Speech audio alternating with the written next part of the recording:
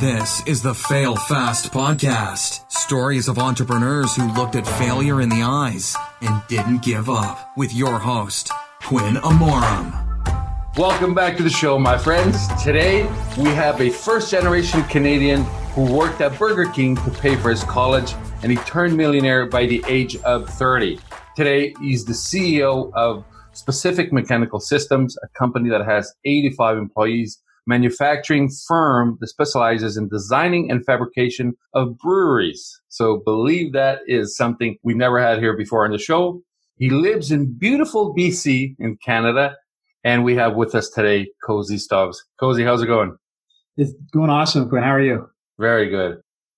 Man, so one of the things I envy is the fact that you are in beautiful BC where, I mean, it's in my eyes, it's like it's summer all year round. Is that true? Not at all. There's two, and I grew up in Alberta, so I know both temperatures really well and climate. So BC, it is beautiful, and it's amazing in the summer times, and the winter times it's full of rain, so it gets quite gray. I remember actually the first time I moved to BC, the very first year I moved from Edmonton to BC, it was 2004. And when I made that trip, I was only going to be here for a year. And that first January, February, it rained for 30 days straight. And I was like, holy shit, I got to go back to Alberta. This is not, but luckily it doesn't rain like that all the time. But that year was an anomaly. But you get a lot of rain instead of snow. And it's a kind of a balancing act of which you like better. Yeah, man. I mean, being here for so long, I would trade the minus 40 Celsius for a bit of rain every day, right? All right. So, Cozy, like I said in the introduction, you're a first-generation Canadian. So where did your parents come from? Both my parents are from Jamaica. And my mom actually immigrated first. Yeah. She came to Canada first. And she came on a sponsorship as a nanny. So she applied to a program. She was really working in in Jamaica, making clothing, right? So she was making clothing, in a factory, people make like $5-10 a day. And then she came over as a nanny, and thousands of people applied and very few got selected. So she came to Canada as a nanny, taking care of, wealthy family from Edmonton's kids. And that's how she came. And then shortly thereafter, my father was able to come over as part of that. So, our trip to Canada was literally a lottery of us being in Canada, and then my parents anyways. And then the fact that they had me, here was another amazing opportunity because, my dad in Jamaica, he worked, odd jobs, and my mom was sewing clothes. There's no way my career trajectory would have been the same if I was born in Jamaica. So, very grateful for having the opportunity to be born in a country like Canada that allotted me a lot of tremendous opportunities. Yeah, so I actually saw something that is quite neat. That it was a TV show where you were on it as a kid. I don't know, it looked like you were probably 16, 17 years old on this TV show. And you were talking about, you worked at Burger King at the time. So I'm guessing this was not because you just wanted a bit of more experience. It was probably a necessity at that time. Yeah, totally. So there's a funny part about that show that you watched. So I'm going to get back to that because I actually, that video, I get this, my mother is in her 70s and people think she's like in her 40s today. Right. And, there was a time when we were in Vegas, me, my mother and my brother. And my mom's like 30 years older than us. And they thought my brother and my mother were dating. Wow. Right? So on my mom's side, we've got these tremendous genes. So that video that you saw where it looks like it's a teenager, I'm 30 years old in that video, if you can believe it. No way. 31. Yeah, I'm 31 in that video. And that's an interview that I did. I was about to do I think it was a youth conference that I had done. And I was about to do a speaking event at a youth conference. And they had interviewed me just before that. Talking about some of my life events, and I was referring back to when I was 15 and things that had happened. So the funny part about that video is I'm actually not 17, 18, although I looked like a teenager. Yeah. And I did a contest on my Instagram page where I said, if anyone can guess my age, I'll give you $100. And nobody guessed it. Everyone, like the oldest people guessed was like 25, right? But yeah, so I found this like this gift of youth that came from my mother, and throws a lot of people off sometimes. Well, that is fantastic. My guess would have been 17 if if I saw that competition.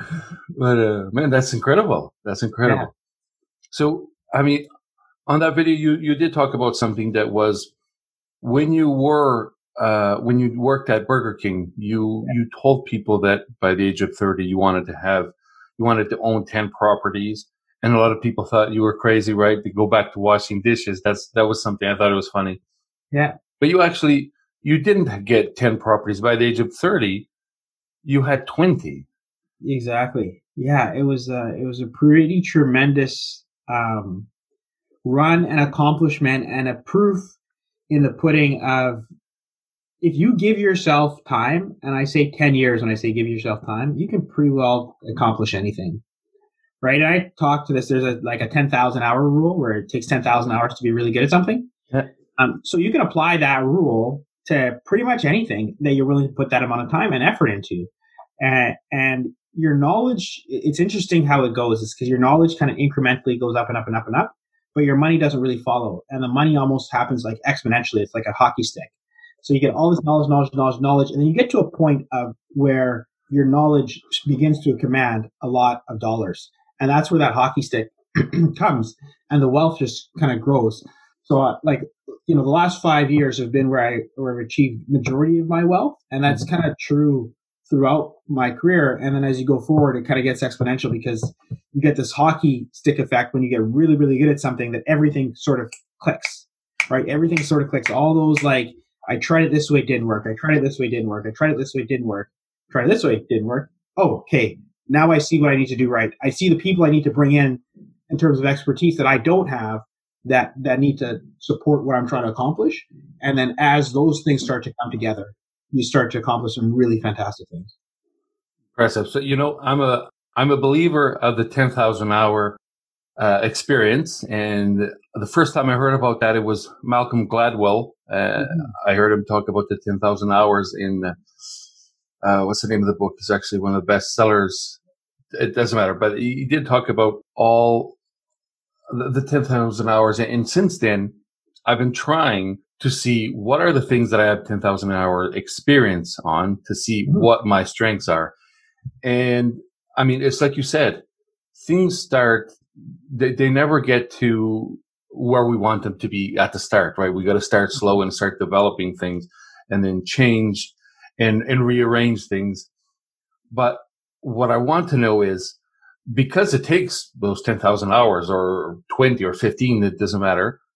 When you think of, like in that case, you wanted to have 10 properties, do you visualize that? How do you see it in your head? Do you see it as it is already the truth? Yeah, so I do. I see it as a truth. And then further than that is, I'm big on vision boards and stuff like that. So I build out my vision board. So I get really clear on what I'm doing. And what a vision board is not, what people need to understand, it's not just the process of building a vision board. Like, that's one thing. But a vision board for me is getting really clear on what I want, right? But then it's acting on it. So my actions need to support my vision board. So it means that everything that I do in my day, if it doesn't support that long-term goal of the vision board, I don't do it, right? So one of my things and that's how I determine what I'm going to do, what I'm not going to do, right? So, because as you go, you get a lot of opportunities, a lot of distractions come up. Should I do this? Should I do that? Should I go do this? Should I do that? When you get clear on what you want to accomplish, you only focus on that. And with that laser focus, you're able to move mountains. So the reason why I'm on this podcast is because it aligns with my vision board. There's a part of my vision board, the top right-hand corner of my vision board, where it talks about how I want to impact millions of people, communicate and impact millions of people through my story and what has happened to me. Because I believe that with what I started with and what I've been able to accomplish, there's a lot of people that can learn from that. Because I wasn't tremendously smart, wasn't the smartest kid in any class that I've ever been in. But I worked really, really hard and in an area. And I think that anybody can learn to work hard in an area. And if you do that, eventually things start to happen. So that's kind of part of it. So everything is aligned for me always, right? So everything I do in my day, if I'm going to do it or I'm not going to do it, has to be aligned with my vision board and my vision of what I want to accomplish in the future, right? Yep. You know, I want to tell you a funny story about a vision board. Yeah. Before I had any vision boards of my own, my wife had a vision board, and she had it in a place where we would see it every day. So it was right before we, close to our bed, and we would have to see that every day. Mm-hmm. And it wasn't mine. It was her vision board. But by looking at it, by seeing it every day, I kind of memorized what was there. And she is not very materialistic, right? Yeah. She loves family. She loves, it was being more active, going for walks, spending more family time. Yeah. The only thing that was kind of, that had to do with physical possessions was a different kind of SUV. We had an SUV, but she wanted a Honda SUV. Yeah. And everything in her vision board, I looked at it and I started thinking one day, I can get all of that, right? I can get all of that. It was things that I could get to her, right?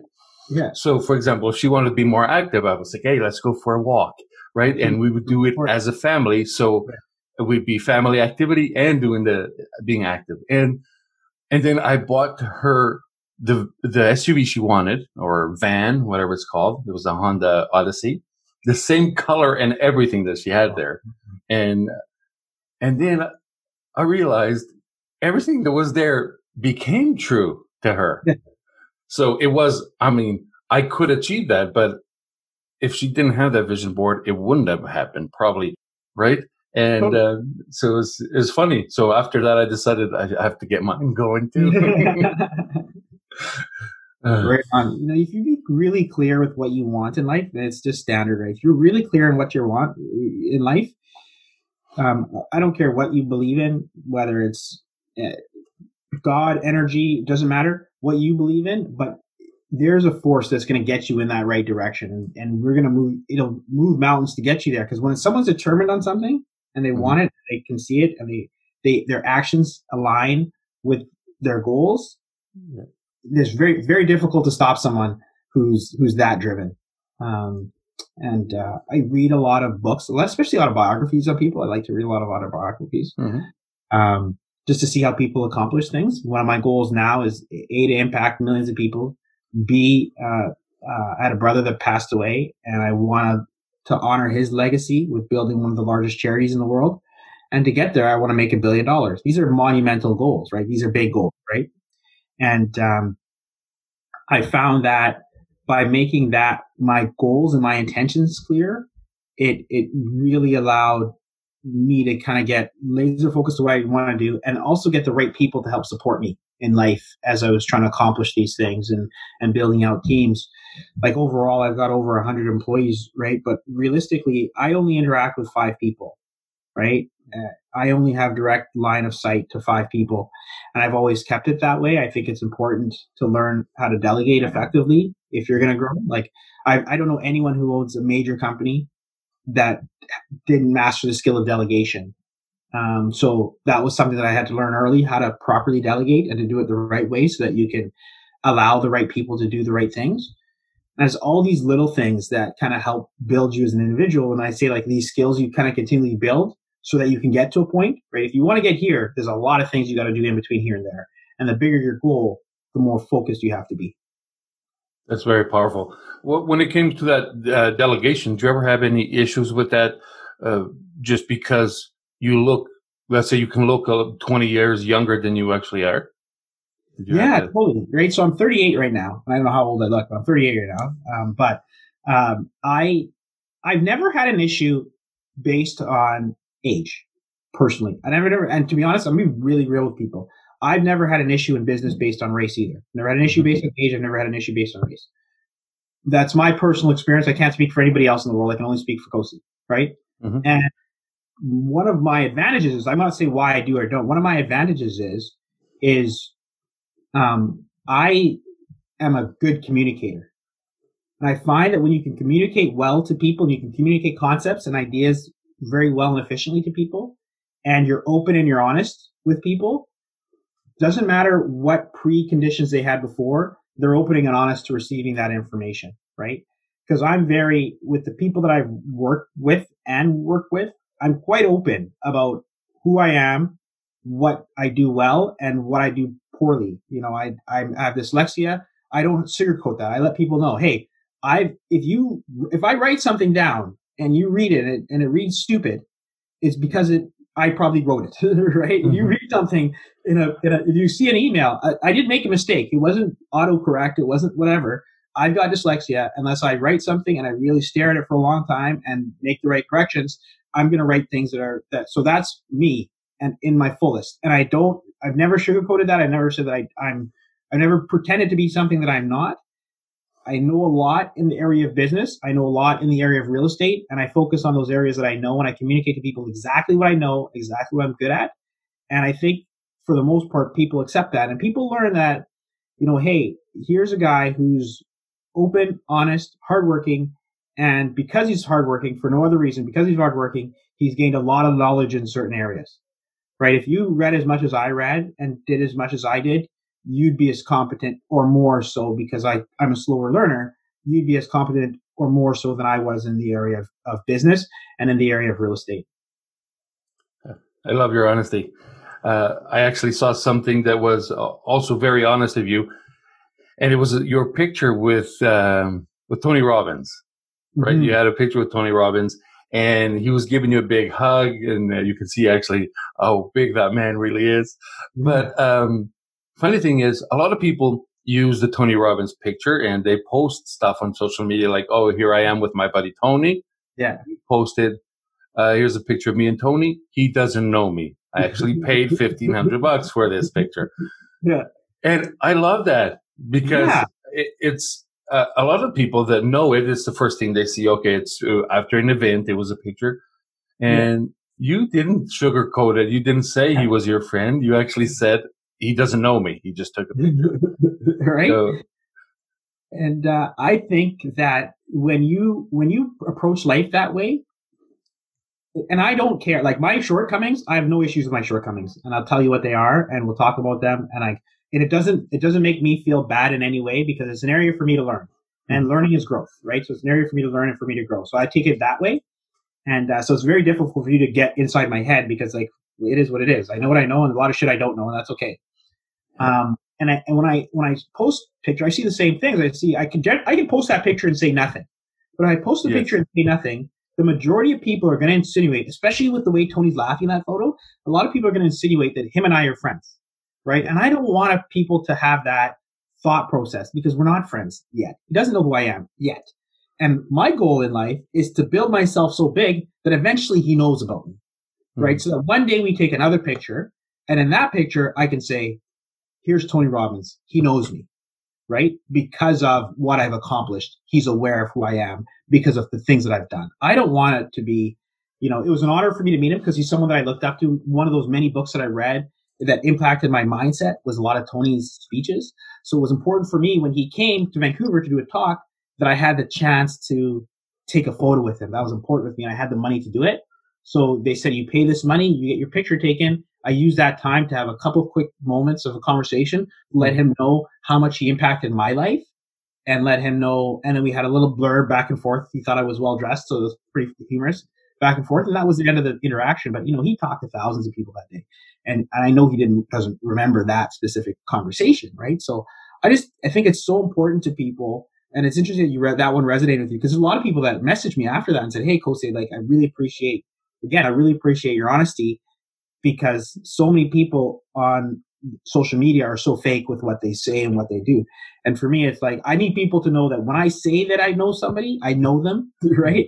They need to be able to trust what I'm saying is true, so that they understand, okay, this is real now, or, this is not. Just be clear, because it was an important picture for me, but I didn't want people to get the wrong impression, right? Exactly. Yeah, no, that's definitely what's happening. When you give people honesty, they start trusting you. And when you do post a picture, and I believe it will happen, that you will post a picture with Tony, maybe Tony will post a picture with you soon and say, look, this is my buddy Kosei. I know him. Right? Yes. So I can't wait for that.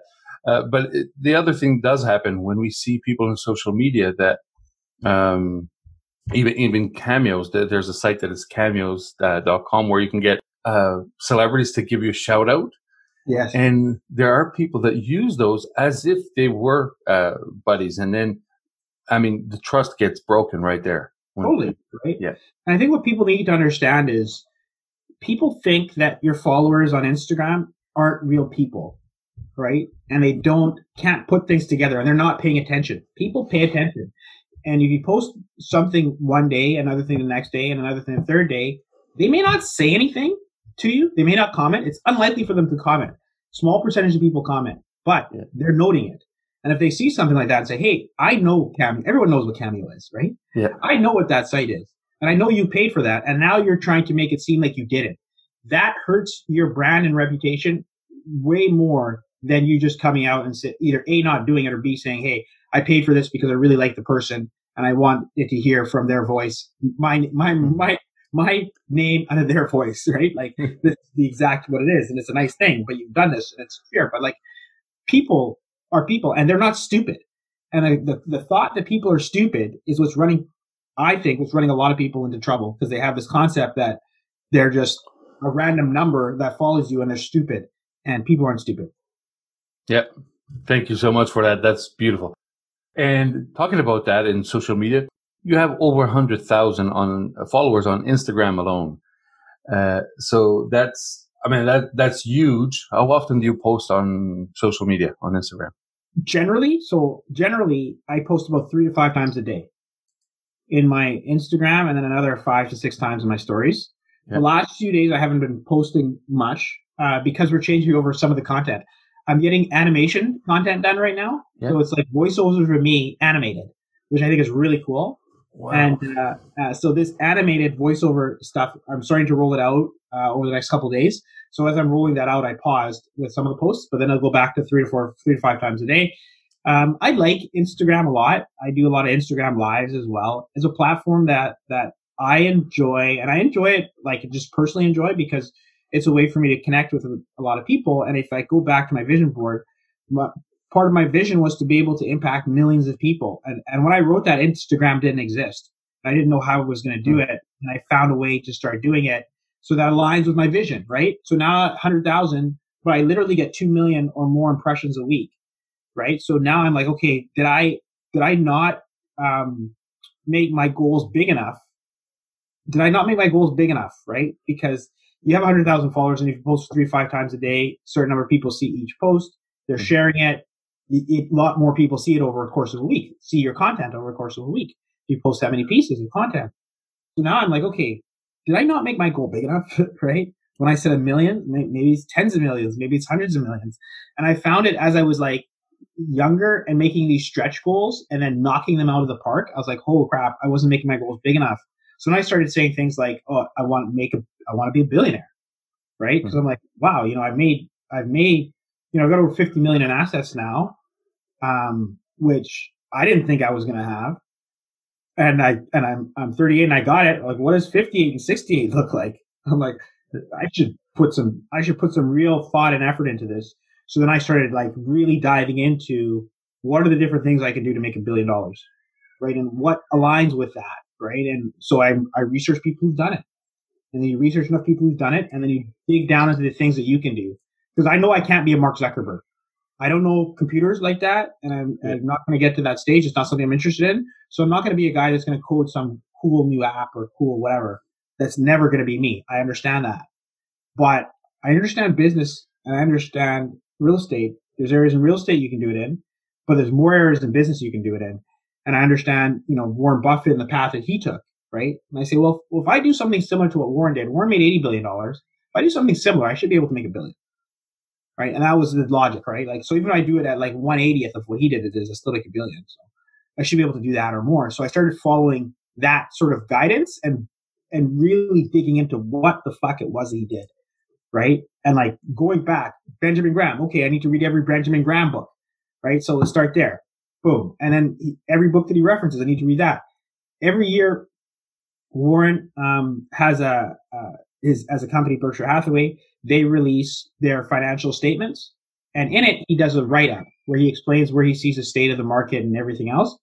I went back and read all those from the beginning to get what's in his head, what's in his mindset. So you're going through large documents, and then I start researching individual companies. So reading, 100 pages of financial statements of companies you're interested in, because that's what Warren did, right? Wow. Like when you look at Warren Buffett, I don't know of anyone else I've ever met, period, who's read as much about individual companies and their financial statements as Warren Buffett, right? So it makes sense that someone that studies at that level within business, did nothing else but studies at that level of business, has accomplished in the top tier of all business people, right? So it comes back to Warren's not superhuman. He's a very intelligent person. But if he didn't put those hours in and literally he read up on every single company that's traded on the NASDAQ, every single one, like, wow, right? Mm-hmm. Yeah. And then a lot of companies, he's reading all their financial statements going back 15, 20 years to get a real deep depth of what people are before he invests his money.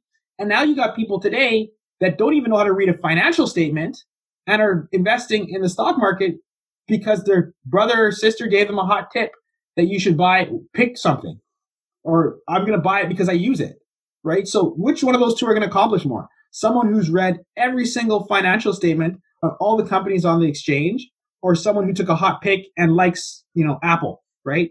Who's going to do better, right? I pick this person. And we all know this intuitively, right? But having said that, we don't all want to do the work here because there's a lot of work here. Yep. And that's fine if you don't want to do the work here, but don't expect to achieve the results. Yeah, I mean, that's a great one. There's a saying that's everybody wants to go to heaven, but nobody wants to die. And that's it. So everybody wants to have the benefits, the financial benefits, but nobody wants to put in the work, the thousands of hours that you have to put in, just like you said, of reading those statements to know exactly what's happening in every single business and to know if you're going to invest or not. Not everybody wants to do that for sure. Cozy, who are some of your mentors? You mentioned a few. Yeah. I mean, they don't personally mentor you, although indirectly they do because you follow what they do, right? Yeah. So I'll give you both. I'll give you two people that impact me the most on the business side that I don't know, and then also people that I do know personally and their impact, right? So Warren Buffett's always been number one for me in terms of people that have impacted me overall, that I've looked up to and try to mimic and try to understand and get into his mindset. He's one where, I've kind of I read the book, The Snowball, initially to kind of like, okay, here's a biography on him. Let's read the different things that he went through and read from when he was a child and how he was wired, and from him starting pinball machines as an early business to his paper route and really getting into his psyche, to other books that are, the Warren Buffett way and the analysis of financial statements, and basically, and any YouTube video that I could see that was discussing him or what he was investing in and what his thought process was.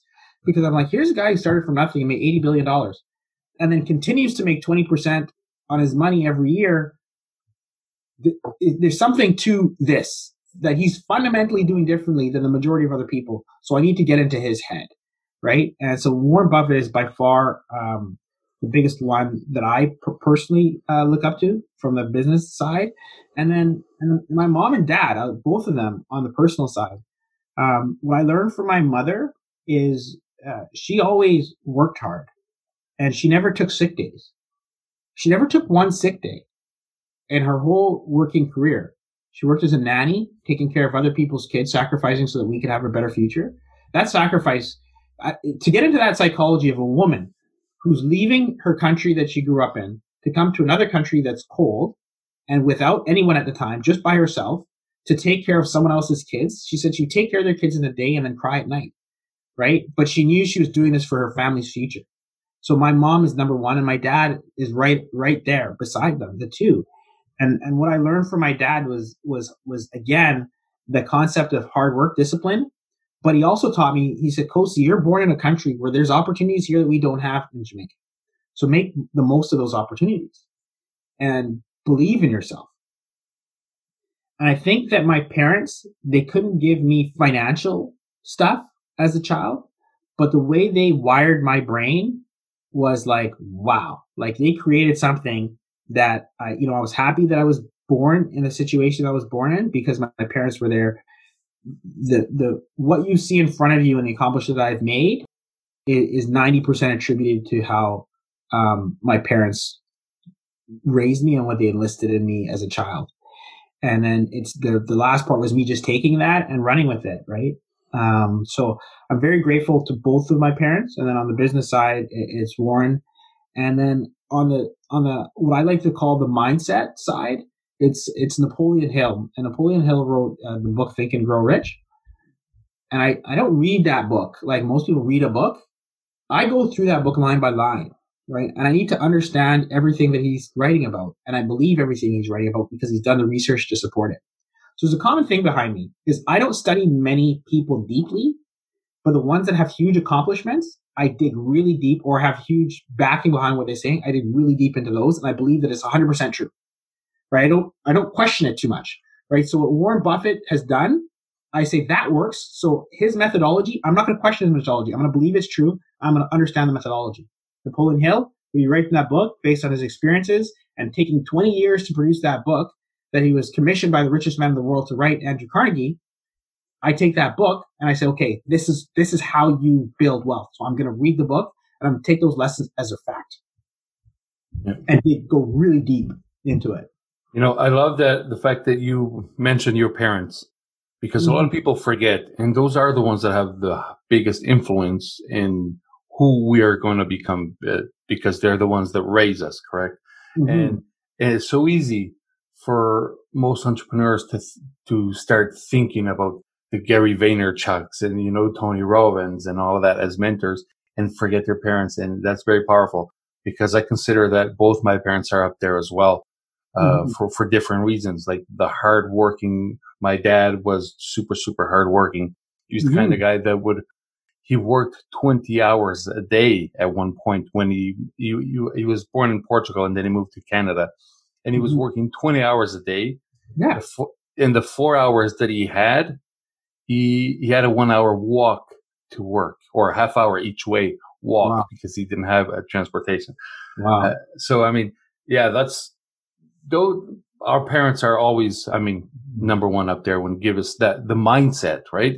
Exactly. And then for you, as you're working in business and you're like, this is hard one day, and you think back to what your parents did for way less money. And I'm like, how the fuck can I say this is hard today? This is nothing compared to what they were doing. Right. And they did for me. I'm like, this is a cakewalk. Things start to become a cakewalk, right? It's like, this is actually quite easy. Let's just get your head down and then work a little bit harder and get it done and then move on. Yeah, man, that's so cool. So right now, let's talk a little bit about that. What I talked about in the beginning, the brewery fabrication, which is Specific Mechanical Systems. That's the name of the company. Yes. So your company builds breweries. Is that it? Yeah, absolutely. So we build the equipment that go in breweries. We also build the equipment that goes in distilleries. And then we also do some industrial building as well. So things for the dairy industry and a lot of other oil and gas. Basically, we make stainless steel and copper specialized equipment. So say someone is another entrepreneur and they want to start a brewery business or a distilling business, or they want to, either take raw materials and turn it into beer or vodka on the back end. We help them both from a designing a system of what you need to have in place, and then second of building the equipment for them, and then helping them lay it out in their facility, and then they kind of put it in. I can start selling spirits, and we find that the craft market is one that's just continuing to grow based on how this generation is. And our generation is a lot different than our parents' generation. Although we're tied into technology a lot more, we also put a higher importance on brands and who it is that we're buying things from. It's right up there with the quality of it. So we understand that, okay, Budweiser and a lot of companies, they're fantastic companies, but it's not the same as buying a craft beer or a craft spirit from someone who has kind of poured their heart and soul into those ingredients and put in such great natural ingredients, and then took such time to produce something that is made in a smaller batched way, right? And that sort of uniqueness is a reality in our world today, where we really like that as a generation, and we're like, okay, that's great. I like it. I like that it's local. I like that you know what I mean? And I like the atmosphere that you have in some of these facilities, right? Yeah. So yeah, it's a really cool area to be in, and I'm happy to be here. We'll be here for the next 20 years doing really cool stuff. Yeah. So I don't know if it's always been like that, because I'm not into the brewery and the local brewers. Mm-hmm. But not too long ago, one of my friends mentioned how that's his hobby, right? He loves it very much. And then there's even apps and groups. And I mean, just here in the Edmonton area, there will be thousands of people that are that want to start their own breweries, and they are doing it at home. And so I'm just guessing if this is like he showed me, if this is like this in the rest of the country, maybe in the rest of the world, the potential is there, and it's growing. It's growing by daily, right? Mm-hmm. So you may be right at the beginning of a trend. I don't know if it's a beginning of the trend, but I mean, it's definitely growing. I can see that. Yeah, it's growing for some areas locally, based on a lot of it has to do with regulations and when they open up the regulations to allow for craft brewers to be in operation and distillers. And then also like globally, right? You see a lot of different countries as they start to allow and have their kind of, I call it their craft boom, right? So how many companies do you own today? Not properties, just businesses. So quite a few, about 4. And they all do slightly different things. So I don't have like when I look at, and if you look at Warren Buffett, he's got a lot of different companies too, and they all do different things. When I look at companies, I'm less concerned about the sector it's in, like whether it's manufacturing or like, you know, services, or like I'm less concerned on consulting. I'm less concerned on that aspect of it. I'm more concerned on are the fundamentals of the company sound, and then B, can I help it grow, right? And that's a critical, important question for me. Can I help it grow? Can I help support this growth? Because to buy a company and just kind of hold on and say, okay, well, that's not where my passion lies. My passion lies in joining something that I can help support and grow, because they're doing such a good job of the business, right? So taking businesses that are doing a really good job of the business and then supporting them in growth. And supporting them in growth can come in many, many different ways, right? It could be, for me, I've done really well at, kind of building out marketing and sales plans based on what I see them doing and where I see they can go. So building that out for my company so that we can get growth, and then it's kind of executing on those plans.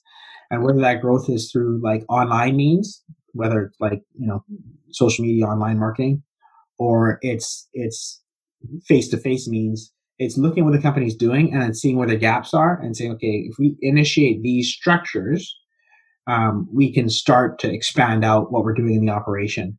So those are the 2 questions that I asked for. And if I can't say yes to both of those things, and then the third part is, can we do this for the next 20 years, right? I always think out 20 years, right? Can we do this for the next 20 years?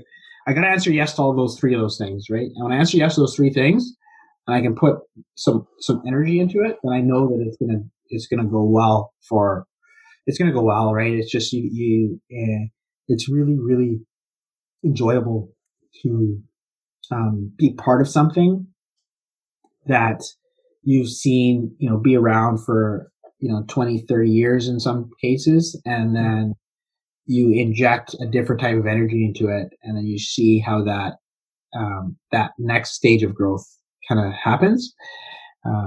Really good book that I like is Good to Great, and it talks about good companies that, you know, may have been at a mid-size for a lot of years, and what takes them from that mid-size and it makes them great. And it's kind of leveraging off those aspects and applying them to various organizations, so that we're buying companies, we're building them, and that all fits in with my long-term goal, right? Because if we can't build it, then it doesn't, then I can't reach my ultimate goals, right? So everything fits. I say everything that I do today fits in with my 20-year plan and my vision board. Yeah, I hear you. One of my favorite things is as well is I take it as a challenge to grow a business or launch a new brand. And what I do is physical products. So actually, one of my proudest moments, besides being a father 3 times, actually, I have 3 kids, but I was only a father twice because I have twins. Nice. But one of my proudest moments besides that was seeing on somebody's shelf one of my products, like in somebody's house. Yes. Yeah, in somebody's house. And I walk in and I see one of my products and I know it's mine because it has my brand in there and I'm the only seller of my brands in most cases. So, I mean, it's so cool building a business, right? And thinking that, physical products or building a brewery or something and knowing how many people you'll never know exactly how many people, but that you're impacting people and you're helping them and they're going to be using your products. And I mean, man, we can make stories in our heads of what's happening, right? Am I making people happy today without even leaving my house, right? Somebody that bought my product and they're unwrapping it, opening it, they're so happy. Yeah. Of course, they paid for it, but I don't know. I just I like that stuff. Right? It is quite the experience. Cozy, how many properties do you own today, and what type of properties? You know, someone asked me that question the other day, and I can't answer. Like, I don't know off the top of my head. To be the honest to goodness truth is, I don't know the number off the top of my head. I'd have to because it's not something that I sit down and count out ever. Like, I don't itemize it and count. So I'll start with a type. So I own multifamily, commercial, and I started in single family. And then more recently, I primarily just focus on commercial and multifamily, right? Oh. And then at this point, it's over 50 units. How many over I don't, I have to, I physically, I don't know, to be honest. And then, so that's kind of where it is in the real estate side. And then where I see that kind of growing in the future, what's my future plan on the real estate side is, my overall business plan is relatively simple. Is if you look at it almost like a company that's traded on the stock market, and generally they keep all the money they make inside the company, right? And then every so often, some of them will pay out dividends. Right? And that's the money that they say, okay, we've got excess money, we're going to pay it out in dividends, right? With the companies I own, for the most part, I keep the money inside the company, right? For the most part. You got to be able to look at each company and say, okay, if the lights went off today, can that company still operate for a year? And different things can turn the lights off. Right now, we're dealing with COVID that turns the lights off. But if you set up your companies in a way that they can last long term, so you have to have that amount of money in the company. The excess, what people would take is dividends. The excess, what I like to do with the excess is use that to buy additional real estate. So right now we're looking at what sorts of acquisitions on the real estate side, and it's a couple of different things. It's larger developments that on the back end we can refinance out as opposed to sell out.